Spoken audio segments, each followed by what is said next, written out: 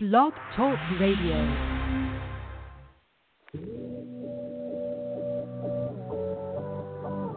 Ignite your life with passion and purpose. Your health, your wealth, your happiness. Make it good. This is Modern Love with Dr. Brenda Wade.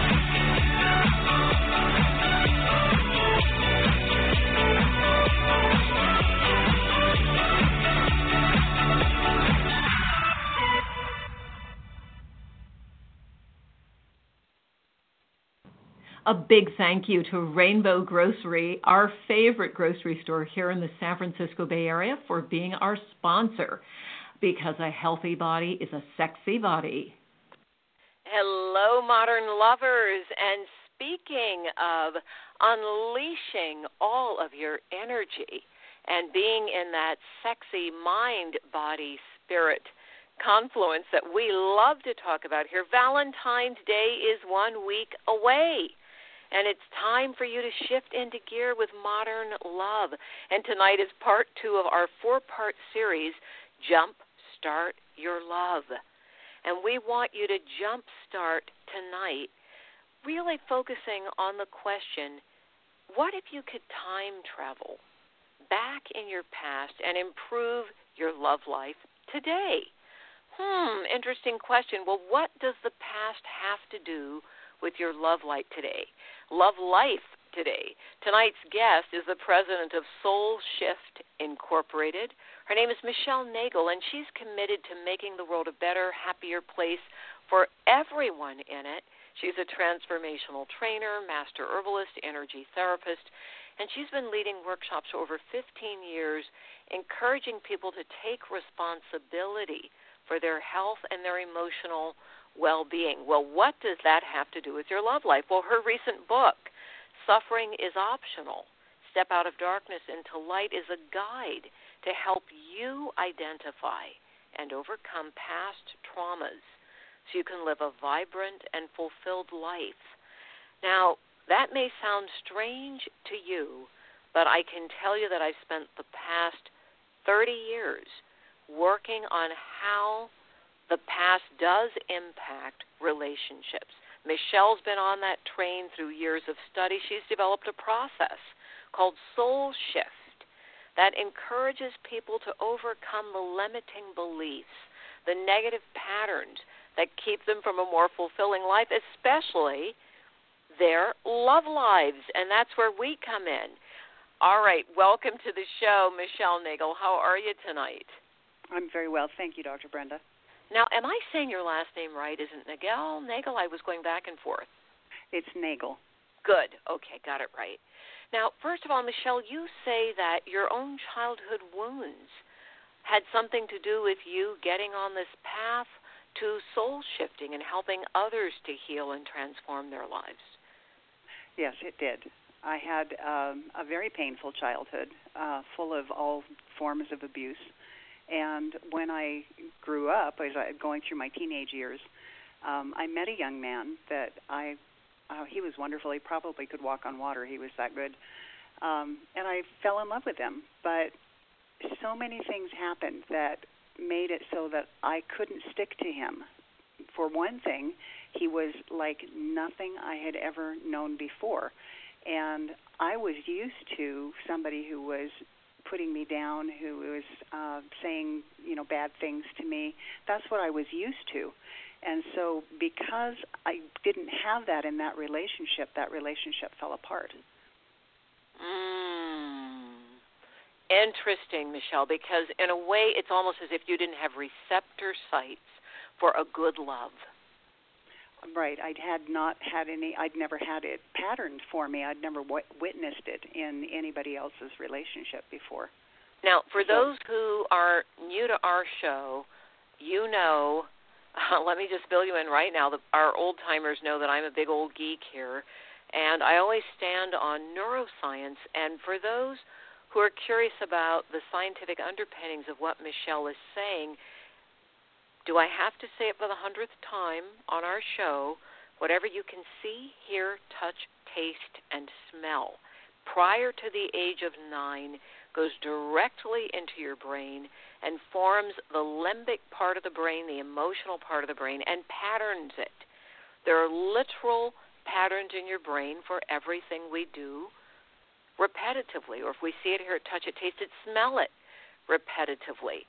So, Michelle, when you say patterns, you literally mean those neurological patterns, as well as the emotional, mental patterns that they give rise to.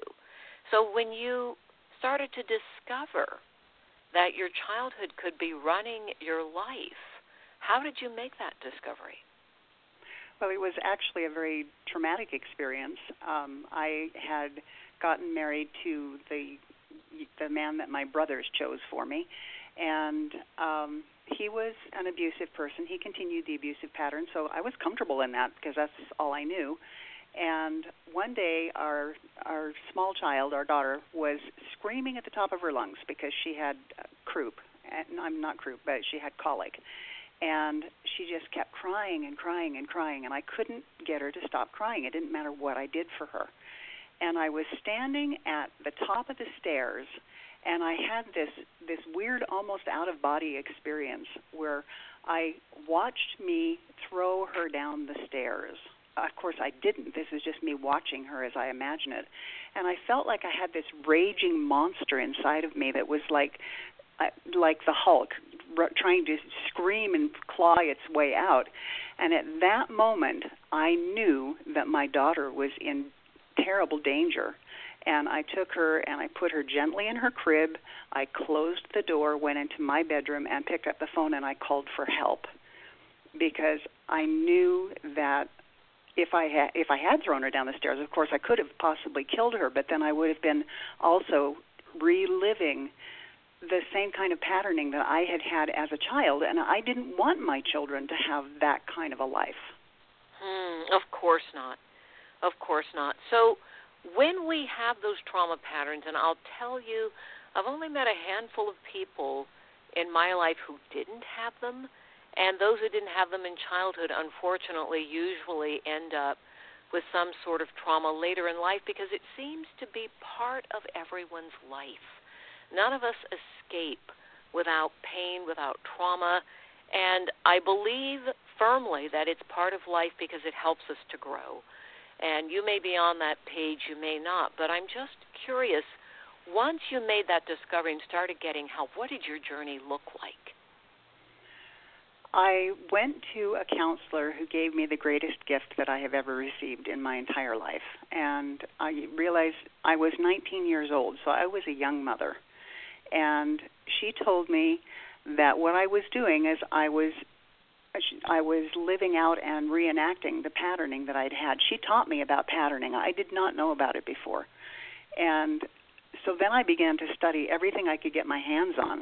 I started with John Bradshaw's books and then went on to study about codependency, and I studied about attachment disorder, and just about every psychological study that I could get my hands on, I studied it because I wanted to understand more about myself. And more than anything else in the world, my biggest goal was to make sure that I did not continue the process of abuse in my family. I wanted to be the buck stops here, and it's never going to happen to anybody else ever again.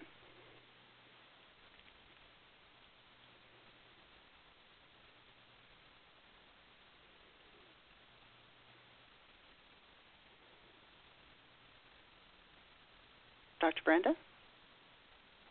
Hello, can you hear me? I can hear you. I can good. now. I was talking away there, must have hit that mute button.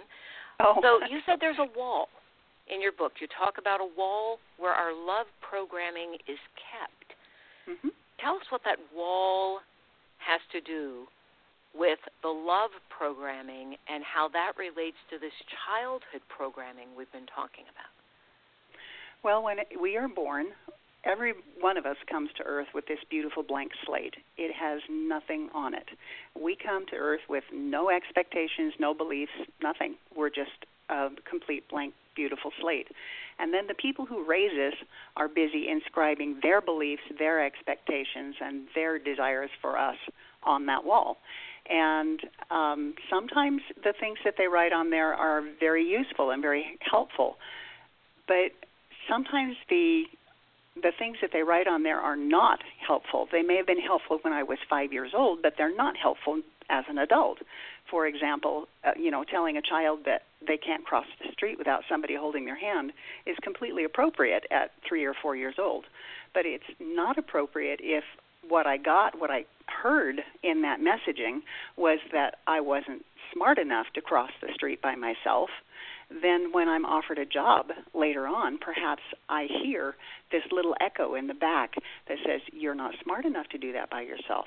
And that came merely because I was told not to cross the street by myself. That's a positive thing, but those are artifacts. Those are, the don't cross the street by yourself is not appropriate anymore. And so I don't need to have it on my wall. And that's something that I can choose to erase and write over with something else, like, yes, you are smart enough to cross the street by yourself. And then how does that affect us in our love lives? Because you started out talking about choosing someone who was really good and not being able to stay in that relationship, but later going into a relationship with someone that matched your programming. Yes. That, if when you are a child, you are constantly put down and you have all this negative input, or you have taken your self-esteem and based it upon the negative input from other people, because that's what self-esteem is how we look at ourselves based on the input that we get from other people. And if we have positive input, then we're going to be much more likely to look for somebody who continues to give us a positive input. But if we've received a negative input, and then when we grow up and we're not getting it anymore, we either have to start beating ourselves up, or we have to go find somebody to do it for us so that we can feel comfortable again. Right. So if we believe we deserve to be beaten up based on our programming, whether it's verbal, emotional, or God forbid, it's also possibly physical, we're simply looking for a match for what we believe love is. Is that what you're saying? That is what I'm saying, that we believe whatever we feel we are worth is what we will seek for, because we all want to be comfortable. Nobody likes to be uncomfortable, and so if you're in a relationship with a person who is not giving you the kind of feedback that you want or that you're accustomed to, then you're very uncomfortable in that relationship, and it won't last very long. So what is the Adverse Childhood Experiences Study? In 1998, there was a doctor in Kaiser Permanente in California that was asking questions regarding an obesity study that he was doing. And he made the mistake because he was tired. He'd seen 100 patients that day or something like that. But he looked at the questions, and he asked the question incorrectly. The question that he did ask was, how old were you when you first became sexually active? And the woman said 5. And he thought, whoa, what? And so he looked at his clipboard, and then he did it again. He asked it wrong again. And she said, I was 5. It was my daddy. And so he then had this astonishing revelation that the underlying cause of so many of the health issues that we have are these adverse childhood experiences that we have. So they came up with a list of 10, and it was taken over by the Center for Disease Control. They have a list of 10 most common forms of adverse childhood experiences, and then they grade people according to from 0 to 10, and the higher the number that you have of adverse childhood experiences, the more problems that you're going to have in interpersonal relationships and with health outcomes in the future. And I have to say, I have to tag in that what we now call ACEs, adverse childhood experiences, these aren't the kind of ACEs you want in your hand, anybody, but these ACEs are, as Michelle is saying, very, very clear predictors of illnesses in childhood, like asthma, childhood obesity, early onset diabetes, children with problems with learning, ADHD. All of these come from adverse childhood experiences, and they are so common.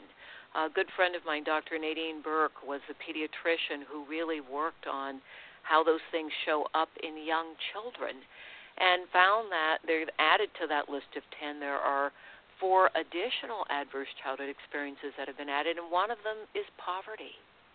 One of them is racism.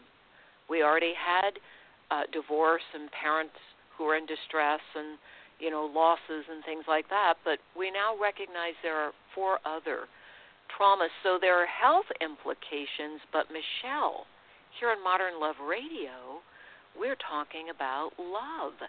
So you have a very powerful process you've come up with called soul shifting. Tell us what that is and what it has to do with healing ACEs and trauma. First of all, you have to acknowledge what happened to you. Emotions are just like little children. They're running around inside of us. They're going, notice me, look at this. And it's the habit of most of us to pretend we don't have emotions, or especially if they're negative and uncomfortable ones, those didn't happen. So I know many people who have had horrible experiences that pretend that they didn't happen, and they just stuff those down inside their body, and they begin then to cause really serious problems for people. So it's important for us to acknowledge that it happened. Something happened to you. My definition of trauma is anything that happens that rattles your perception and shakes your sense of safety in the world. So it could be anything from a friend that betrayed you to some of these more serious adverse childhood experiences that we've been talking about. And actually taking the ACEs test is really helpful for relationships, because my husband has an ACEs score of perhaps 1/2 if we really fudge it. And my score is 9. And so I realized after a while, when I say, you don't understand, he really doesn't, because my worldview and his worldview don't even come together on many things. For example, safety. I'm hypervigilant, and he looks around like, what's your problem? But understanding your partner's ACEs score is very helpful to understanding how you relate to one another and how you look at the world, and it makes a difference as to how you can relate to each other. So one of the first things you can do is take a look at your ACEs score and see how each of you score. The second thing you're saying is also get in touch with these feelings that are going on. And what's the best way, in your experience, Michelle, for people to express feelings? In the old days, there was a lot of emotive therapy, beating pillows, a lot of Reichian work. I still think there's a lot of value in the body-based therapies. What have you found that's really helpful? Alternative therapies have been most helpful for me. The one that I say is most helpful is the emotion freedom technique, which is basically it's acupressure points that you tap on to release emotions. And that's been the most helpful for me. I've studied lots of different alternative medicine kind of things in order on my search, because I had a really negative response to antidepressants and endangered my family. So I wanted to look for the alternative ways to do it. And sometimes you need to have a guide. Find an expert who can help you through this, because if you have fairly serious traumas in your life, you've gotten so good at sidestepping the pain and burying the pain and ignoring the pain. Or acting the pain out, because there's the flip side. A lot of people, I just want to put that in, because certainly after 30 years of working with, I swear, thousands and thousands of couples in our seminars and trainings, etc., there are the people who stuff, and there are the people who unstuff on somebody else. And It can get very, very confusing, because sometimes the stuffers keep it all in, and then they just explode. And then there are people who just explode all the time. So the flip side of that coin, I just want to mark that for those who are wondering, whether it's relieving to just explode. Actually, and I want to ask you, Michelle, I don't think it's relieving to explode in some sort of unguided way. What have you discovered? I've discovered that that's really detrimental to relationships to do that. Bingo, thank you. Okay, we are on the same page. So take us through a little bit more of the soul shift process. I wish we had more time. We've got a few minutes here. Kind of walk us through so people get a sense, because the first thing is discovery, looking at your own life, looking at your ACEs score. What did you go through as a child? You've come up with some feelings, and on top of those feelings, you have come up with some ways that you treat yourself and you treat other people. So where do they go from there in soul shifting? Once you have determined that you want to change your life, that is the most exciting thing that you can understand, is that your life is not set in stone. You can change your life so that you look at things differently, so that you get rid of all of that negative programming that's on your wall and you rewrite the things that you want to have on there. This is done through affirmations. It's done through, as I said, actually having somebody guide you through some sort of process in order to release the emotions. And that's a very powerful thing. And it's important also to realize that you will have the memory of the experience, but you won't relive it if you have the proper kind of guide, because we don't want to re-traumatize people. So it's really important that you don't do that. Then when you go through and you erase, after you've collected all that and you've decided what you want to keep and what you don't want to keep, because you probably don't want to throw away everything in your life, but then you decide what it is that you do want in your life. So you let go of all of that other stuff. That's the L part of the soul shift. You just let go of it. And then you determine what you want to be when you grow up. And I don't care how old you are. You can be in your 90s, and you can still decide what it is you want to be when you grow up. What kind of a person do you want to be? And that's what this process does. It walks people through so that they can determine who they want to be. Tell us a story of someone you've worked with and who's used this process and gotten results. Okay. If I may, I'll share two. They're very quick. There was a gentleman who came to me who had a pornography addiction, and I was his absolute last resort because his wife said, "I'm leaving you and I'm taking the children unless you get a handle on this." And so he came to me almost without hope, and I was able to work through this process with him. And he had a memory that came up of something that happened when he was 3 years old, and that it triggered him really strongly. So he's going, "Oh my goodness, that's what it is." And when you would look at it, you would think, why would that be the trigger for a pornography addiction? And we never really figured out what the trigger was, but he was able then to tap away all of the triggers for that. And today, he actually is addiction recovery counselor because he... Great story. After it only took us 3 sessions, so essentially working with me for 3 hours. And then what's the second story? Yeah, because it's the good other one was, to really hear how it works. The other one was a woman who came to me because she was trying to take a test to be a teacher, and she just couldn't pass it. She only had 8 chances to take it, and she was on her 7th failure, and she just knew that she wasn't going to be able to do it. So she came to me, and we began exploring her childhood, and we came upon something that happened to her when she was in school as a child, a really negative, painful experience that had to do with taking tests. And then I was able to bring out of her another memory that she had of a teacher who was very supportive to her.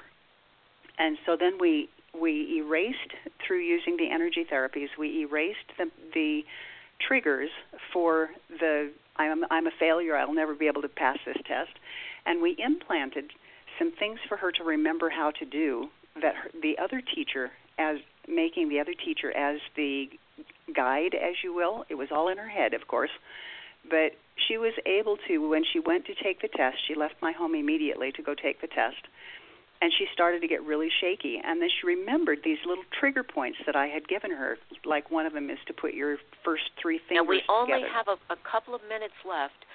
I want you to just zero in. If anyone is listening right now who wants to retrieve their love power from their childhood wounds, what would you like to leave them with?